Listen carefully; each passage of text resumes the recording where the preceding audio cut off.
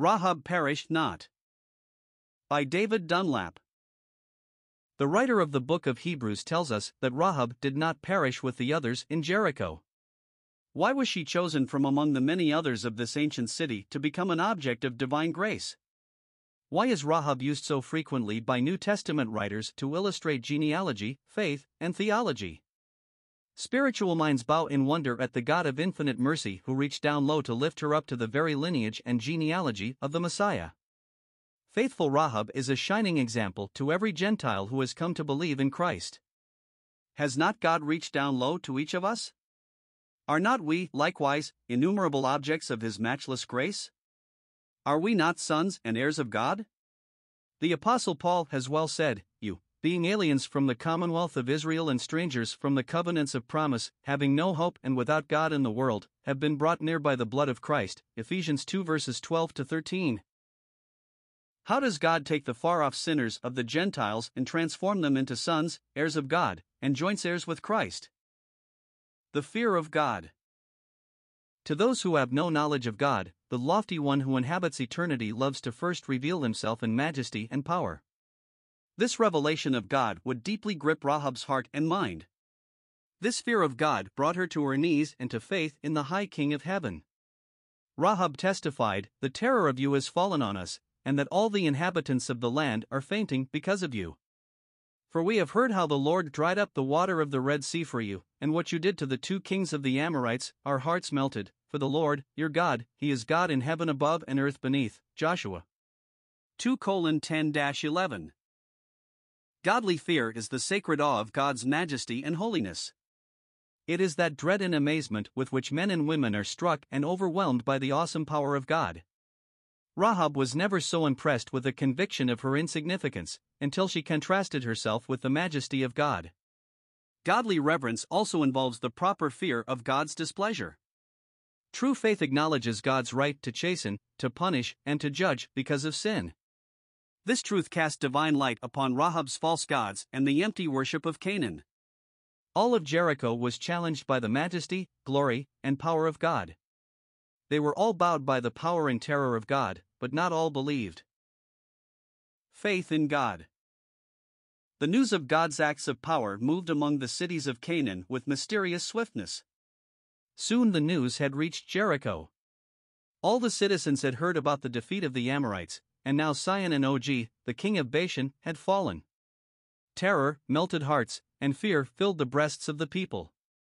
But there was one in the city that confessed, "Jehovah, your God, He is God in heaven above and in the earth beneath. I know that Jehovah hath given you the land, and that your terror is fallen upon us." Joshua 2 verses 9 and 11. Long before, in the Song of Moses, the children of Israel heard, "The peoples shall hear, and be afraid, sorrow shall take hold on the inhabitants of Palestine. Then the dukes of Edom shall be amazed, the mighty men of Moab, trembling shall take hold of them, all the inhabitants of Canaan shall melt away, fear and dread shall fall upon them, by the greatness of thine arm they shall be still as stone." Exodus 15 verses 14-16. All had now heard of the God of Abraham, Isaac, and Jacob. All had heard of His power, judgment upon sin, and victory over the heathen gods of Transjordan. But now Rahab turned from her sin and her back to Canaan's false gods. She believed, and took a stand among the people and received the promise. The writer of the book of Hebrews tells us of her, "By faith the harlot Rahab did not perish with those who did not believe, when she received the spies with peace." Hebrews 11 verse 31.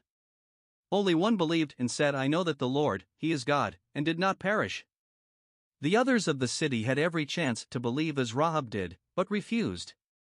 Rahab possessed the costly marks of faith. Rahab heard how the Lord dried up, 2 verse 10, confessed. Our hearts did melt, verse 11, believed. I know the Lord, verse 9, entreated. I pray you, swear, verse 12, received. We will deal kindly, verse 14, worked. She let them down, verse 15, and obeyed. Bind this cord, verse 18. Faith proved. When did Rahab believe? Did she believe after she received the spies in peace? How did the spies know to seek out her dwelling in the wall? There is evidence that Rahab believed days or even months before Joshua and spies ever made plans to investigate the city. Her reception of the spies was evidence of her genuine faith in God.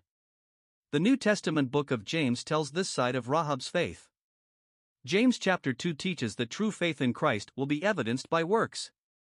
The touchstone phrase in this section is James 2 verse 20, "Do you not know that faith without works is dead?"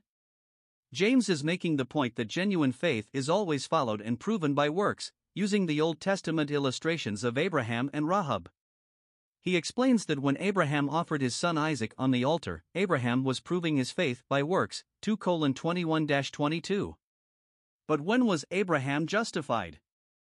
James explains that Abraham was justified 40 years prior, in Genesis 15 verse 6. When he believed God, and it was accounted to him for righteousness, 2:23.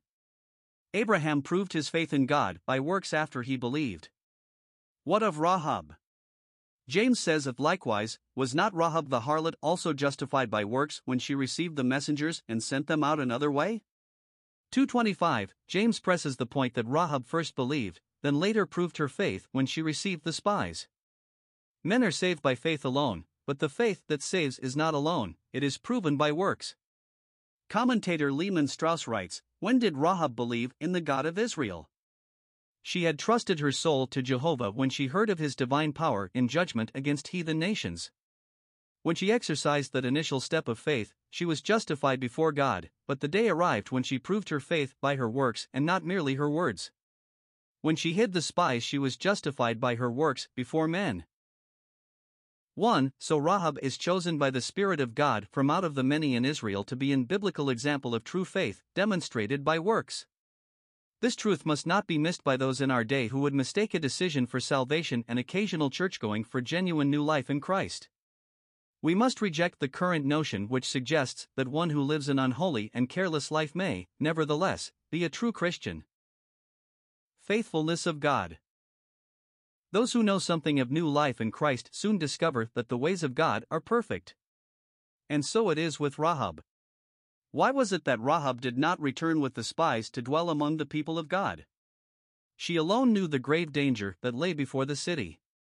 Before Rahab there lay two issues that were still of great importance, the deliverance of her family and the word of the Lord. For the spies had said, "You bind this line of scarlet cord in the window through which you let us down, and unless you bring your father, your mother, and your brothers, and all your father's household to your own home." Joshua 2 verse 18. Rahab was about to discover that in the ways of God the most dangerous place in Jericho was the safest place in Jericho. Karl Armerding writes, "The only safe place in Jericho just then was Rahab's house." No matter how beautiful other houses were, no matter where they were located, not even the king's palace could afford such protection. But it was the most dangerous place of all in the wall of the city. But its safety did not depend on its location. 2. God had ordained that her house on the wall, the place of greatest danger, was also the place of divine deliverance. God's ways were higher than Rahab's ways and God's thoughts than her thoughts. It mattered not that other houses had thicker walls and firmer foundations. Regardless of the fact that the walls were always the first point of attack for invading forces, Rahab's house on the wall was the safest place because God's sovereign will had designed it to be so. Self-denial, faith in God, and heartfelt devotion were all in order. The word of God via the spies was to remain in the house. Rahab's responsibility was to believe God. In war, the walls of ancient cities usually fell either inward because of the continual battering of opposing forces, or outward as defending soldiers forced the walls to break down upon the enemy below. In either case, Rahab would be in danger. Rahab would shortly discover that the high God of heaven and earth had other plans for falling walls. And it happened when the people heard the sound of the trumpet, and the people shouted with a great shout, that the wall fell down flat. 6:20. Rahab's lessons in the school of faith would be life-transforming. She learned that the God she once feared now could be loved and trusted because of his mercy and faithfulness. She came to know that God, who was gracious in every way in the past, would be infinitely merciful in the future, eventually placing her, a harlot, in the very lineage of King David. May we also, like Rahab, be ready learners of God's boundless grace in the school of faith. End notes. 1. Lehman Strauss, James, Your Brother, Neptune, New Jersey, Loiseau, 1986, page 117. 2. Karl Armerding, Fight for Palestine, Wheaton, Illinois, Van Kampen, 1949, page 37.